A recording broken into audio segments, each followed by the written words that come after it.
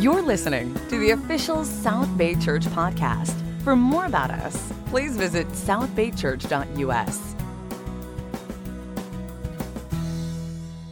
And great to be together. If you're visiting with us, we're the South Bay Church, and we're glad that you're here with us. We had a special Sunday last week. We had our workshop, which is kind of an annual way we kick off the year. So we had an extended time together, and we had tacos together last Sunday. It was great.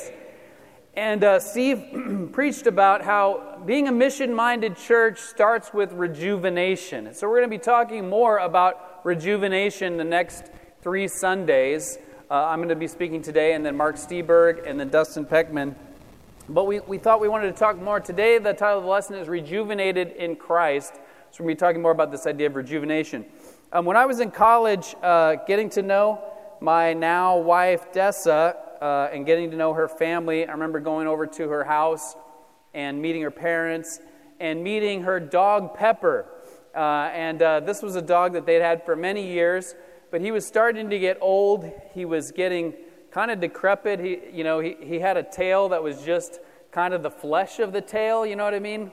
Kind of nasty, just, losing his hair and going blind, and he was not in very good shape. And I didn't get to ask her. I'm not sure why, how this ended out, but it ended up where they started just sticking him outside. I don't know if they were just thinking he was about to die, so they would just stick him outside or what. But he was like kind of living outside for a while. And what happened is, after a short time of living outside, this is in the snow, this is in Evergreen, Colorado, he started to come back to life. His fur became silky and thick. He just got a whole new lease on life after spending some time outside. And the family realized that where he had been living before, down in the laundry room, it was so full of cleaner. What's that cleaner? Lysol, I think. Pine Sol. It was so full of Pine Sol that he'd been poisoned by the Pine Sol. And being outside gave him a whole new lease on life. He was completely rejuvenated. A whole new dog. They thought he was dying of old age, but really he was dying of Pine Sol poisoning. And so he had several good years after that. Stopped using Pine Sol. But spiritually, many of us are like Dus's dog Pepper, where we've been breathing spiritually toxic fumes, and we might be here today kind of a little haggard. We've got our, the nub of a tail, or we've got a lot of our fur missing, or whatever spiritually, and God is a God who rejuvenates.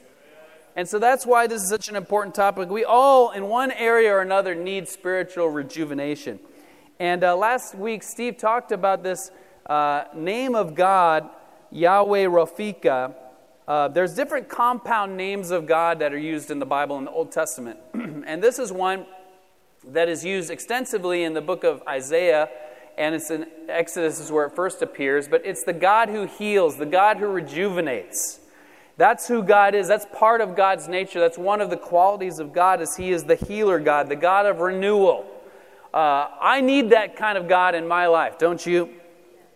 And so in Isaiah, and Steve read a verse from Isaiah in Isaiah 42 last week that really inspired me, and I spent more time studying Isaiah, and coincidentally I'd been listening to Isaiah over the holidays on my phone as I worked out and stuff, just listening to the Bible. I've been doing that more, and I'm going to talk more about that here in a minute. There's this theme that appears in Isaiah a lot of streams in the desert.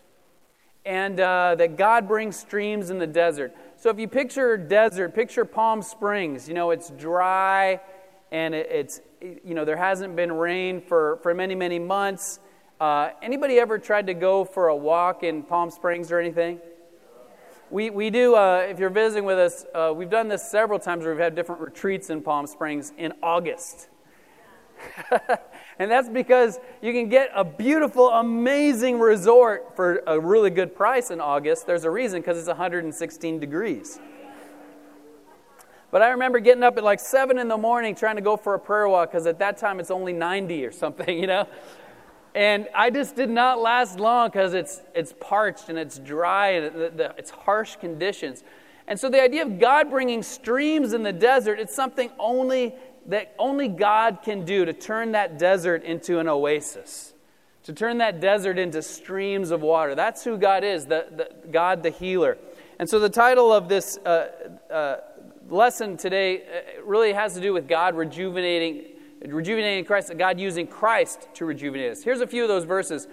It says, "Then will the eyes of the blind be opened, the ears of the deaf unstopped. Then will the lame leap like a deer, the mute tongue shout for joy. Water will gush forth in the wilderness, and streams in the desert." Here's another one in Isaiah.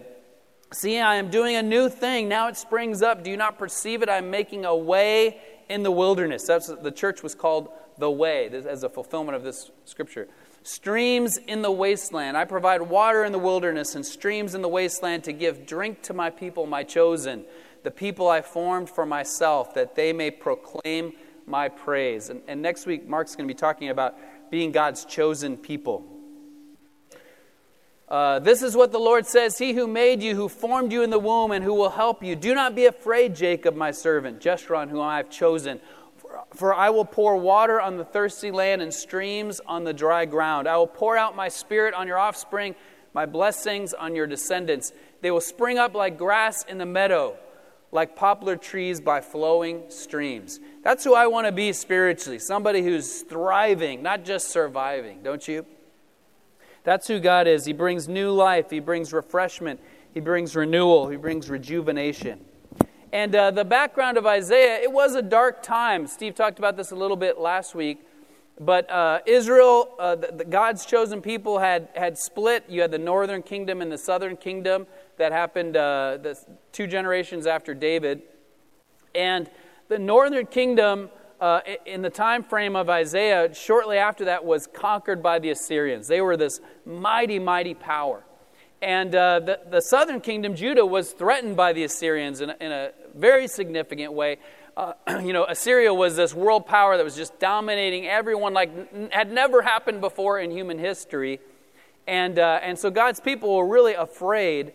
And they kept rebelling against God and following other idols. They wanted to be like the nations around them, and God kept telling them, if you continue on this path, you're gonna reap the consequences of this. So there's a lot of darkness in Isaiah, but intermixed with that kind of dark time is this hope, this future hope of God, a God that would bring, even in the desert, even in a seemingly hopeless situation, a God that would bring new life and bring rejuvenation and bring new hope.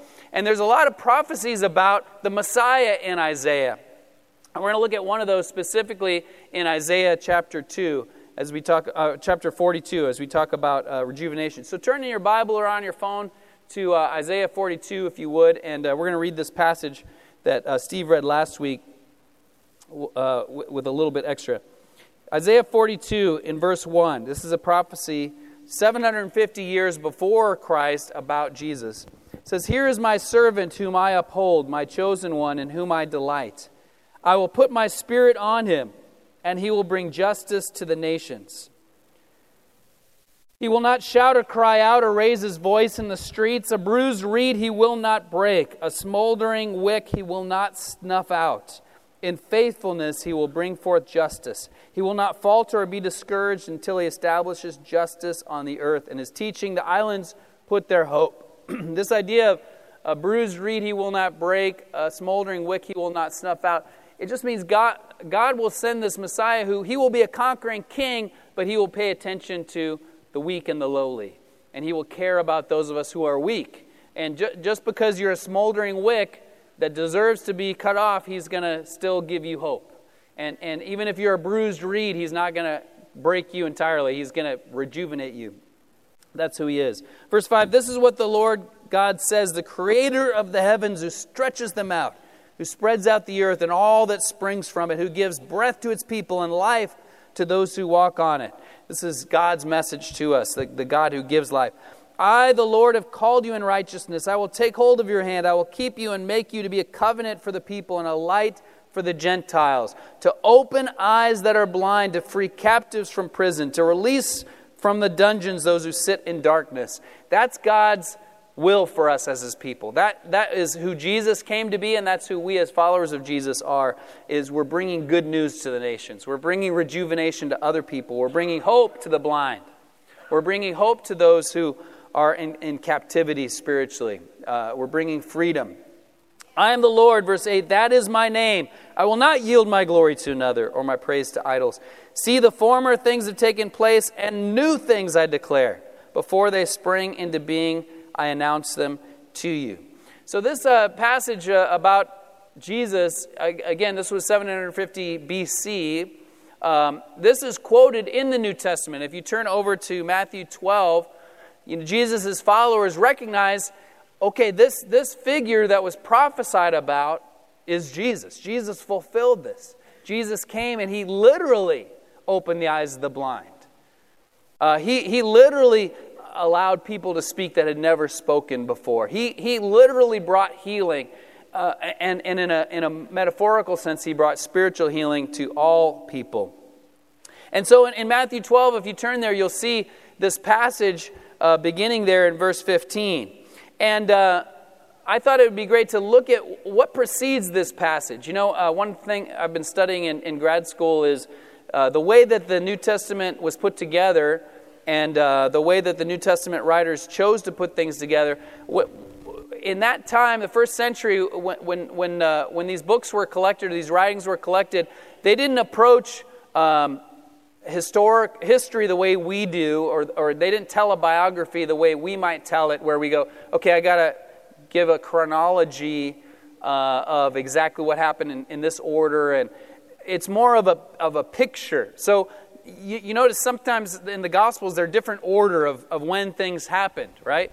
Like the woman who was anointed Jesus is early in one gospel, and it's later in another gospel, or Jesus driving out the money changers in the temple is earlier in one or later in another, and you can it's hard to figure out, okay, what order did it actually happen in?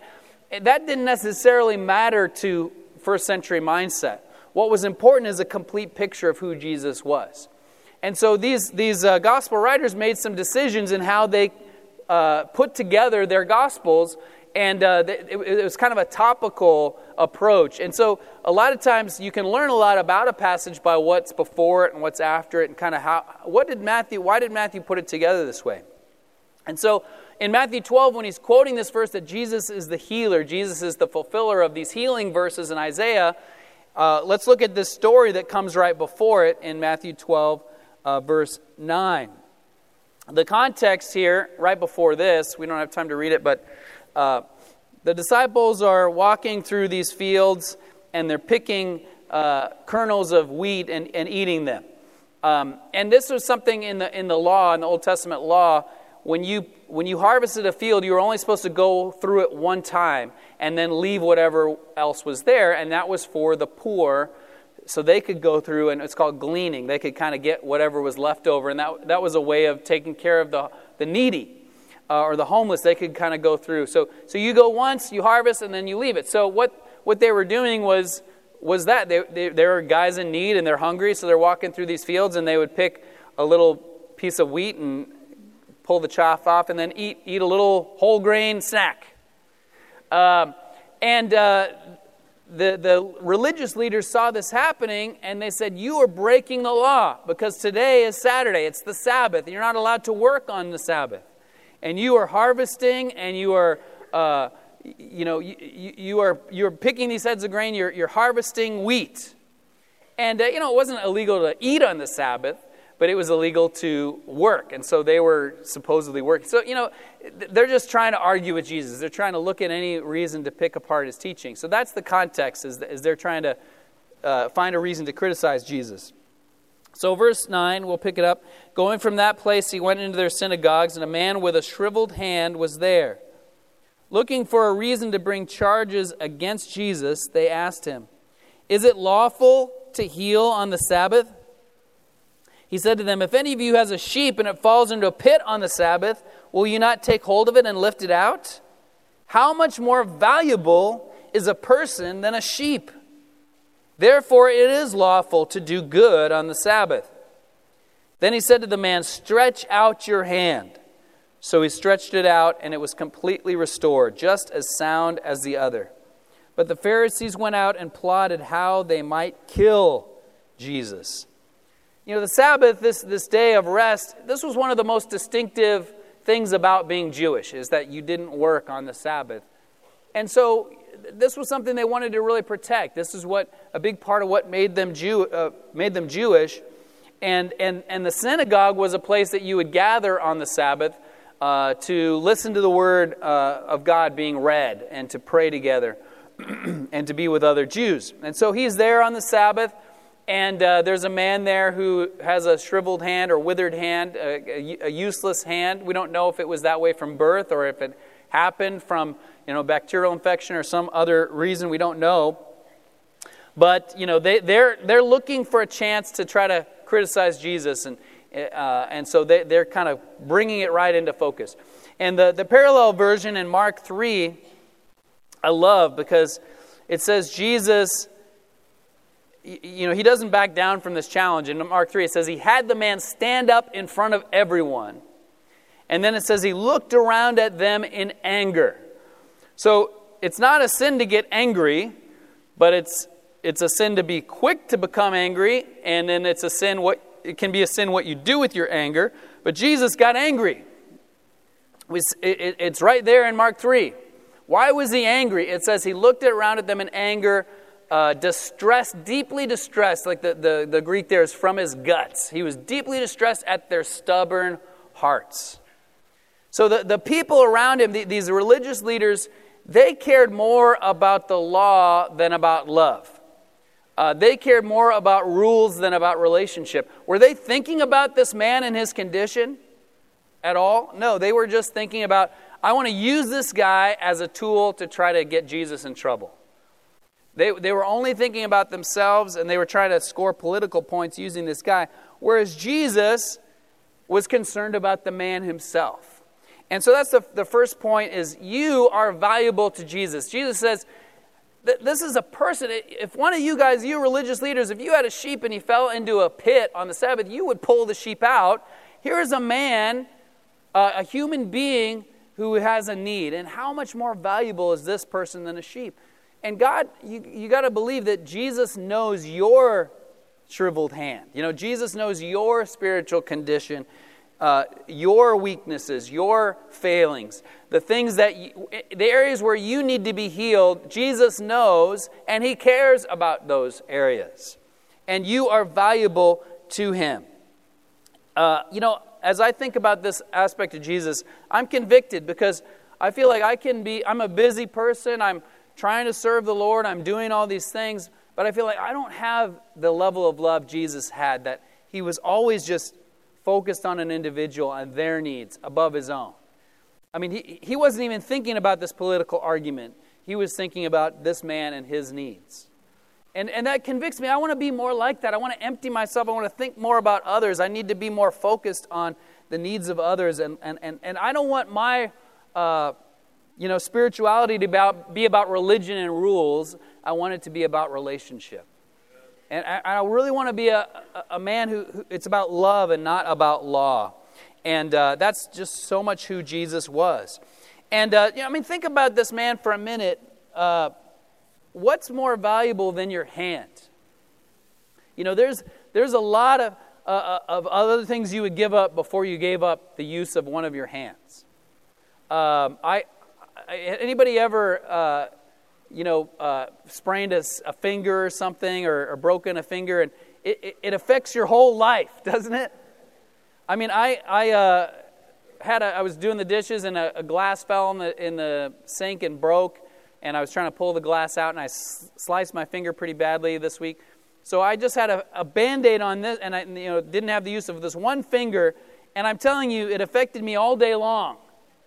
Because there's just, you take for granted, using your fingers. And, I'm trying to do my computer. There's a lot of two-finger stuff you do on a Mac, and so I'm doing it with these two fingers. And, it's not that big a deal, but imagine completely losing the use of your hand. That's something that would affect your whole life. It would affect your everyday. And we all have areas that are like that? What is your shriveled hand spiritually? You know, you get up in the morning and there it is. It's affecting you.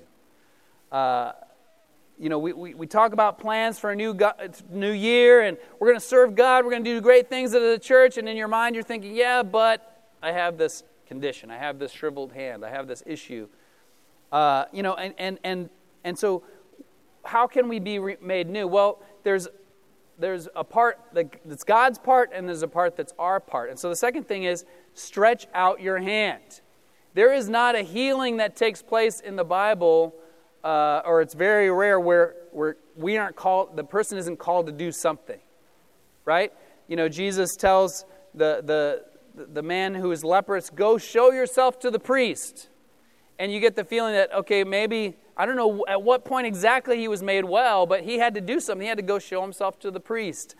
Or, you know, the miracle of turning water to wine. He says, go take some of the water out of that big jar over there, this big cement jar. Take some water out, take it to the master of the banquet.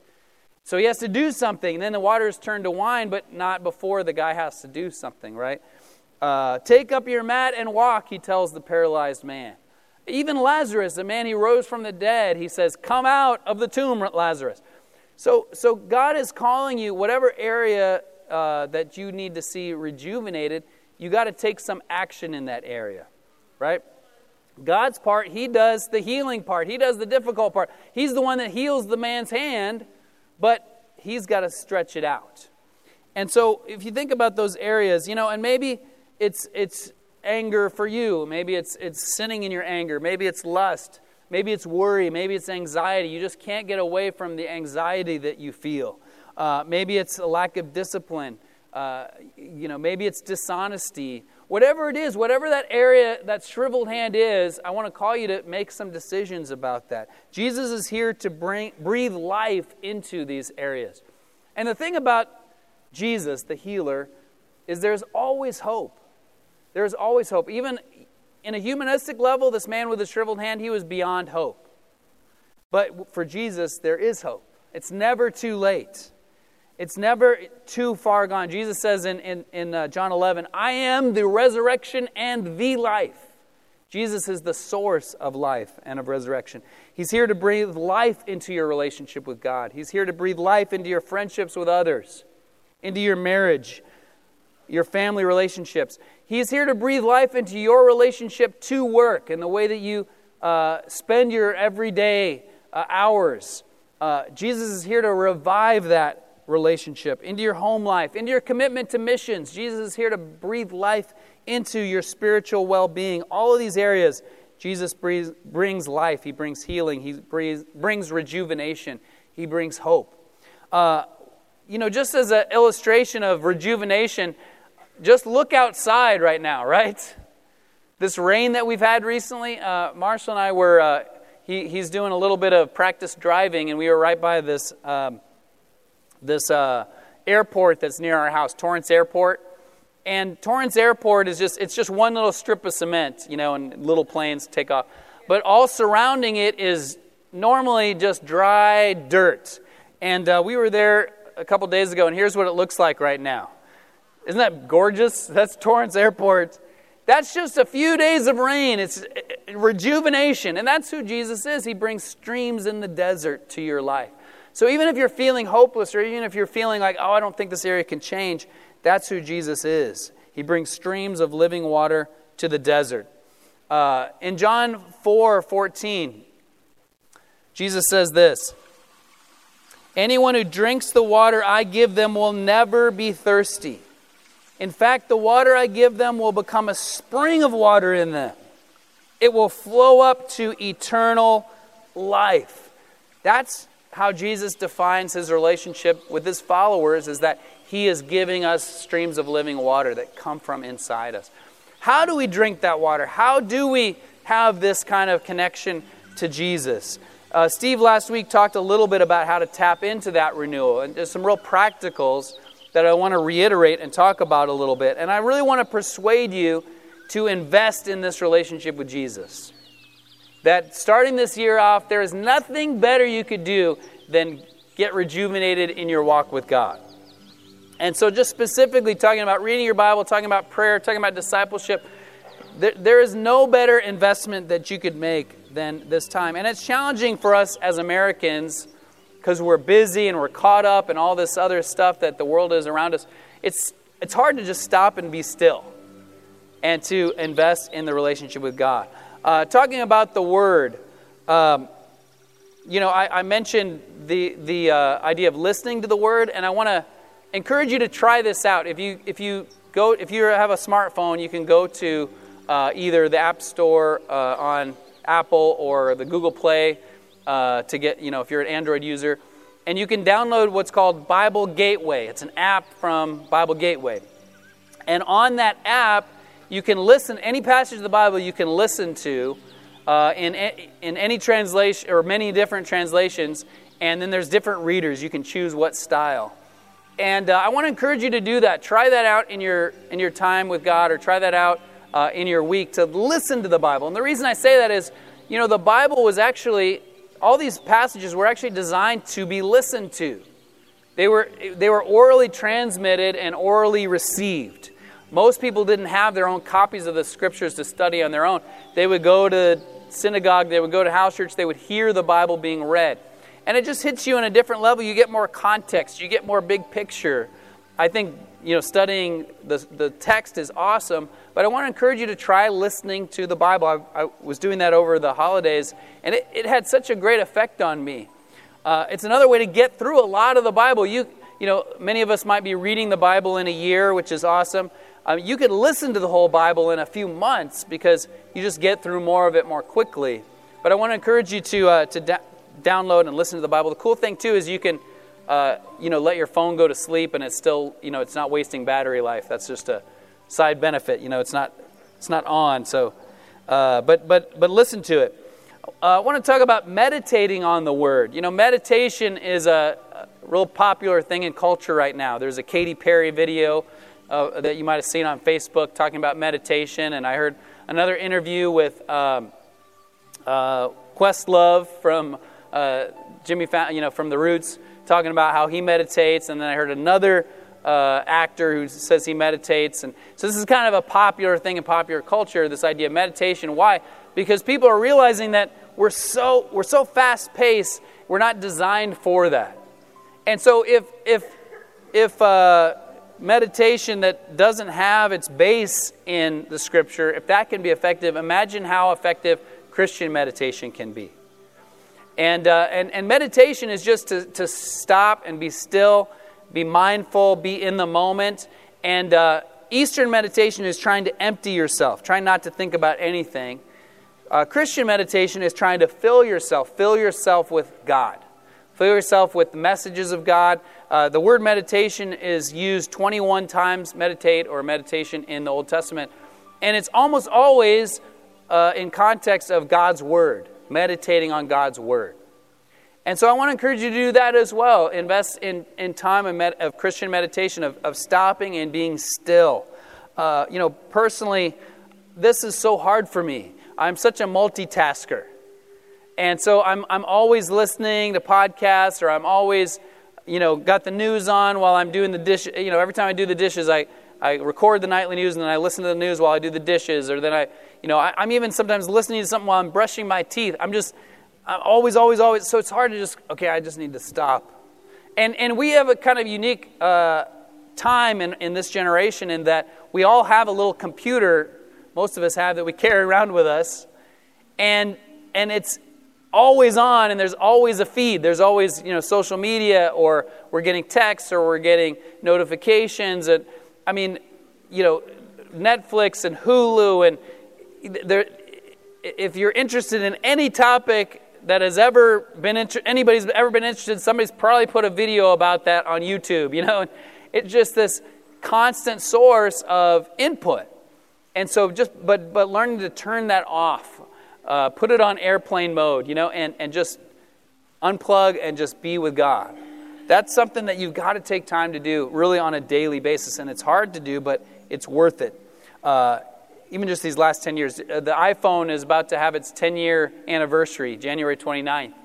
And it has affected our life, this idea of smartphones. It's only 10 years old, this technology. but it has affected us. It's this constant input. So I want to try this for a minute. I want to try just spending 1 minute in meditation, and just you might look at a verse and meditate on that verse. You might just have a thought you want to think about, maybe just looking here at Mark chapter 12 or Matthew 12 that we've been looking at. But I want to just take a little bit of time and meditate together as we, picture the streams of water here on the screens. And so let's spend a little bit of quiet meditation time. Hard to be still, isn't it? I don't know if it's hard for you. It's hard for me. That was only 2 minutes, but it feels like such a long time. Or it's like we're just so wired for just all the time. But take time out for meditation. Take time out for God. With prayer, I remember Kevin Maine saying, for prayer time, he would say, figure out what is your best quiet time and do that every day of your life. So you'll always have best quiet times, which that might work for some people. Figure out what's the best thing for a quiet time and then do that for your prayer time. For me, part of the issue is I like variety. So whatever was best, it might not be best tomorrow. You know what I mean? So I like kind of to vary what I do for my prayer times. So I think figure out what works best for you, do that, but also try variety in your time with God. If you're visiting with us, we really believe in trying to be like in the first century when the early disciples would spend time together in prayer or spend time alone with God in prayer and just calling on God. Jesus gave us a great model to use for prayer. In Luke 11 it's called the Lord's Prayer. He gives us a model. And I pray through that model probably most days of the year, where I just kind of go through, Father in heaven, hallowed be your name. And I just think about how amazing God is. I praise God for who He is, what His nature is like, and what He does, and who He is, and all He's given me.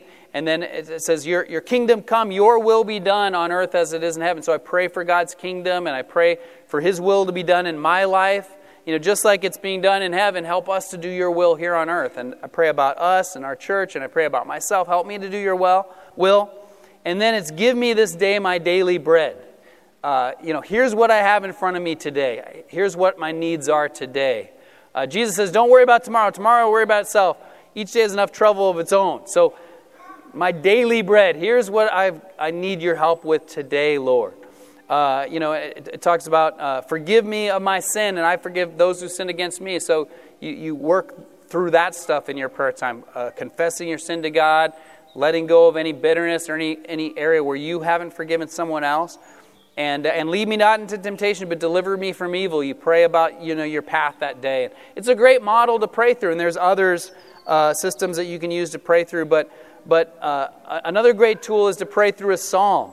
Because a psalm is a prayer. And so when you pray through the psalm and you kind of read a little bit and then pray and then read a little bit and then pray, that helps you to kind of go through whatever spiritual journey that psalmist was going through. Prayer places, pick a new spot to go pray, a new location to go pray. I love to pray in nature. I love to go to the cliffs in PV. I have a hill near my house I love to go up and pray on. But I love to be out with God to pray. Going for prayer walks and just praying. Sometimes I'll wear my my Apple headphones so I can just talk out loud, and people think I'm talking to somebody on my iPhone, but really I'm just talking to God. A prayer journal is great. Jerry Sugarman showed his prayer journal last week, and different prayers, specific prayers he had, and it circled through the years. That's so cool. I keep a digital prayer journal. And I started a new tradition where the beginning of the year I read through the last year's prayer journal. And it was so encouraging reading through my prayer journal of 2016 and seeing how many things God had answered and how God had come through. I see parts of the prayer journal, I'm typing all this stuff because I'm going through something, and then I'm like, wow, I had forgotten about that. It's something that was so heavy on my heart, and I'm like, I had completely forgotten about that.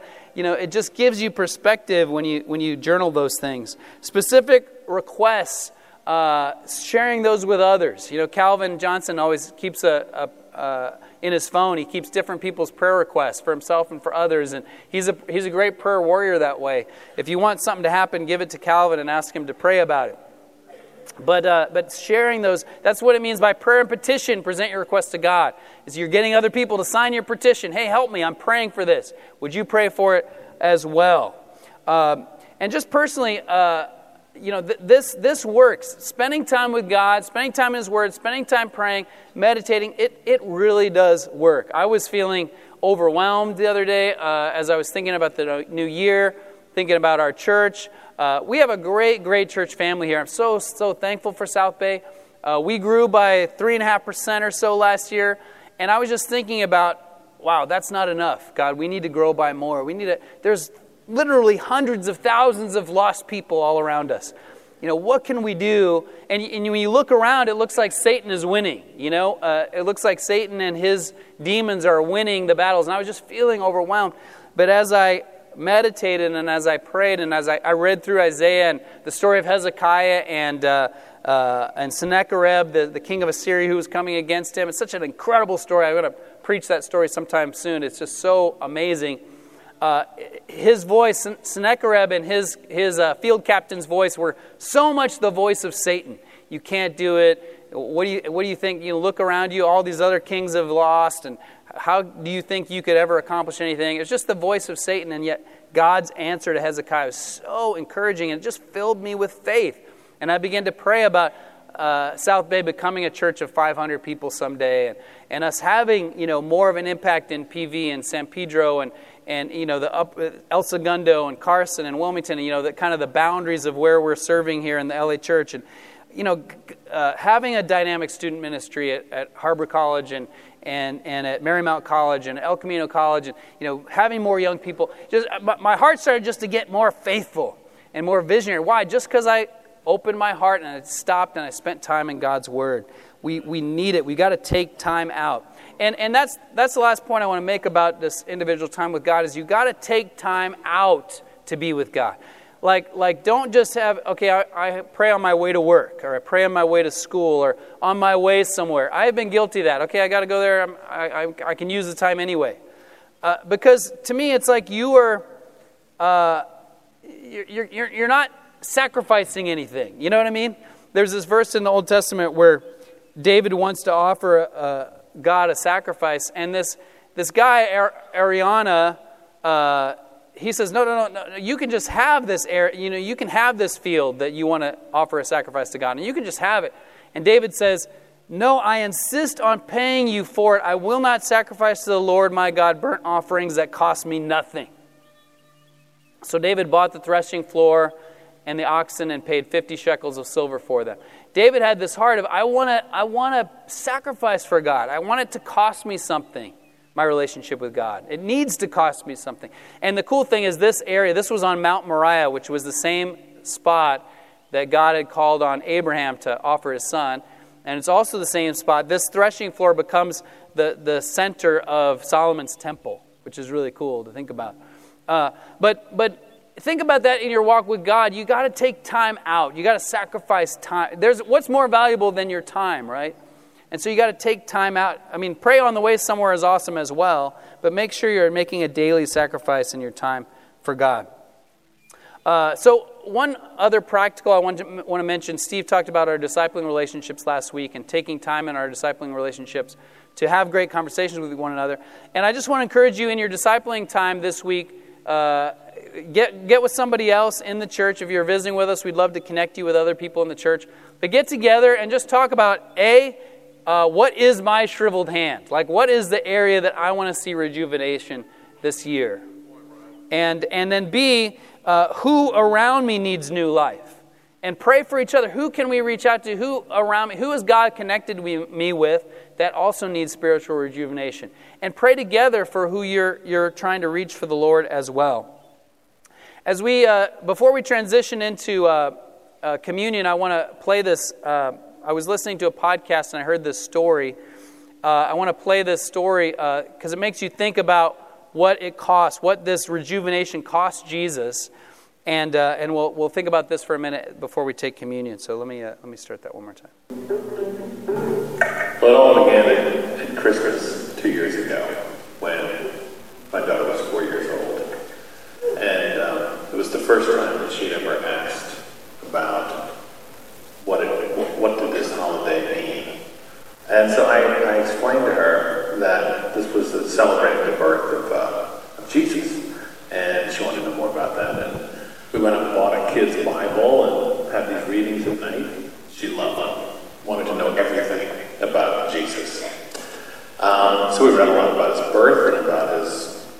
teaching, and she would ask constantly what that phrase was. And I would explain to her that it was, do unto others as you would have them do unto you.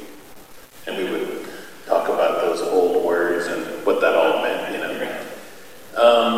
And then one day we were driving past a big church, and out front was an enormous crucifix. She said, "Who is that?"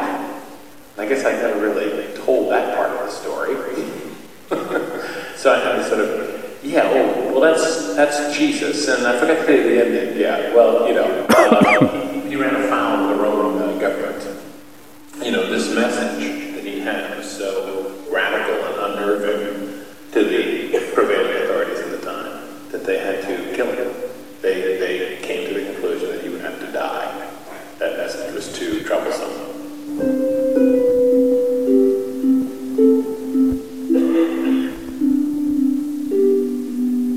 It was about a month later after that Christmas, we'd gone through the whole story of what Christmas meant. And it was mid-January, and her preschool celebrates the same holidays as the local schools. So Martin Luther King Day was off. So I knocked off work that day, and I decided we'd play, and I'd take her out to lunch. And we were sitting in there, and right on the table where we happened to plop down was the art section of the local newspaper. And there, big as life, was a huge drawing by like a 10-year-old kid in the local schools of Martin Luther King. And she said, "Who's that?" I said, "Well, as it happens, that's Martin Luther King. He's why you're not in school today. We're celebrating his birthday. This is the day we celebrate his life." And she said, "So who is he?" I said, "Well, he was a preacher." She looked at me, "For Jesus?" I said, "Yeah, actually he was. But there was another thing that he was really famous for, which is that he had a message. And you're trying to say this to a 4-year-old. It's very, this is the first time they ever hear anything. So you have to be very careful about how you phrase everything. So I said, he was a preacher, and he had a message." She said, "What was his message?" I said, "Well, he said that you should treat everybody the same, no matter what they look like." She thought about that for a minute. And she said, "Well, that's what Jesus said." I said, "Yeah, I guess it is. I never thought of it that way, but yeah." And that is sort of like, do unto others as you would have me do unto you. And she thought for a minute and looked up at me and said, "Did they kill him too?"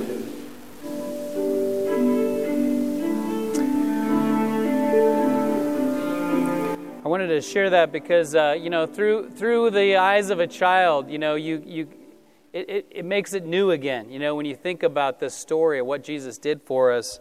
And it's so interesting in this story that we read in Matthew 12. It says, "Then he said to the man, 'Stretch out your hand.' So he stretched it out. It was completely restored, just as sound as the other." Verse 14, "But the Pharisees went out and plotted how they might kill Jesus." That's their response to this miracle. We've got to kill this guy. And it seems so illogical. Why is it so illogical? Because people are threatened by change. People are threatened by, their security is threatened. People want control. And Jesus demands that we let go of control. We have to surrender to him. And communion is surrendering. Communion is surrendering ourselves to his sacrifice for us. You cannot earn your own salvation. You cannot restore your own hand. He calls you to stretch out your hand, but you've got to trust in his power. And you've got to trust in his grace. And I really encourage you to respond to Jesus in that way. To not fight against him. Even Paul, the Apostle Paul, he fought against Jesus. Jesus, when the first time he appeared to him, says, "You've been fighting against me. You've been kicking against me." Because that's what we do. Instead, we got to surrender. And communion is really a time of surrender. It's a time where Paul says we examine ourselves before you eat the bread and drink from the cup. The wine that represents his blood that was given for us, and the bread of his body that was broken for us. There's a cool quote from an early church leader that was an elder of the church in Antioch. His name is Ignatius. This is from 105 AD, so this is really early. But I've never forgotten this quote because I really love this perspective. When he's talking about communion, he says, breaking the same bread which is the medicine of immortality, the antidote to prevent us from dying, so that we should live forever in Jesus Christ. That was his perspective as the elder of the church in Antioch. And he lived from about 35 to 107. He was killed, executed in 107. It's not that there's something metaphysical about the communion, that it's like a physical antidote, but it's a spiritual antidote. It reminds us of what it cost for our healing. That Jesus, the ultimate healer, it cost him his body and his blood. He was hurt for our wrongdoing. He was crushed for our sins.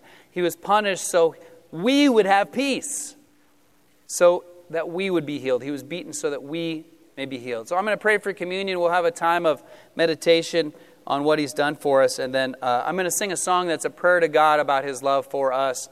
It'll help us just to kind of connect again with the way that he loves us and the way that he guides us. Let's pray. God, thank you to be able to spend time right now reflecting, to spend time examining ourselves and remembering what you did for us. I pray that every heart could be, we could let go of anything that is distracting us from really connecting right now with your body and your blood given for us. Thank you for the way that being together can help us. Thank you for the rejuvenation that comes through your word and our relationship with you. And I pray you bless this time of reflection. It's in Jesus' name we pray. Amen. Thanks for listening to the South Bay Church podcast. For other sermons, videos, upcoming events, and more about our church, please visit southbaychurch.us.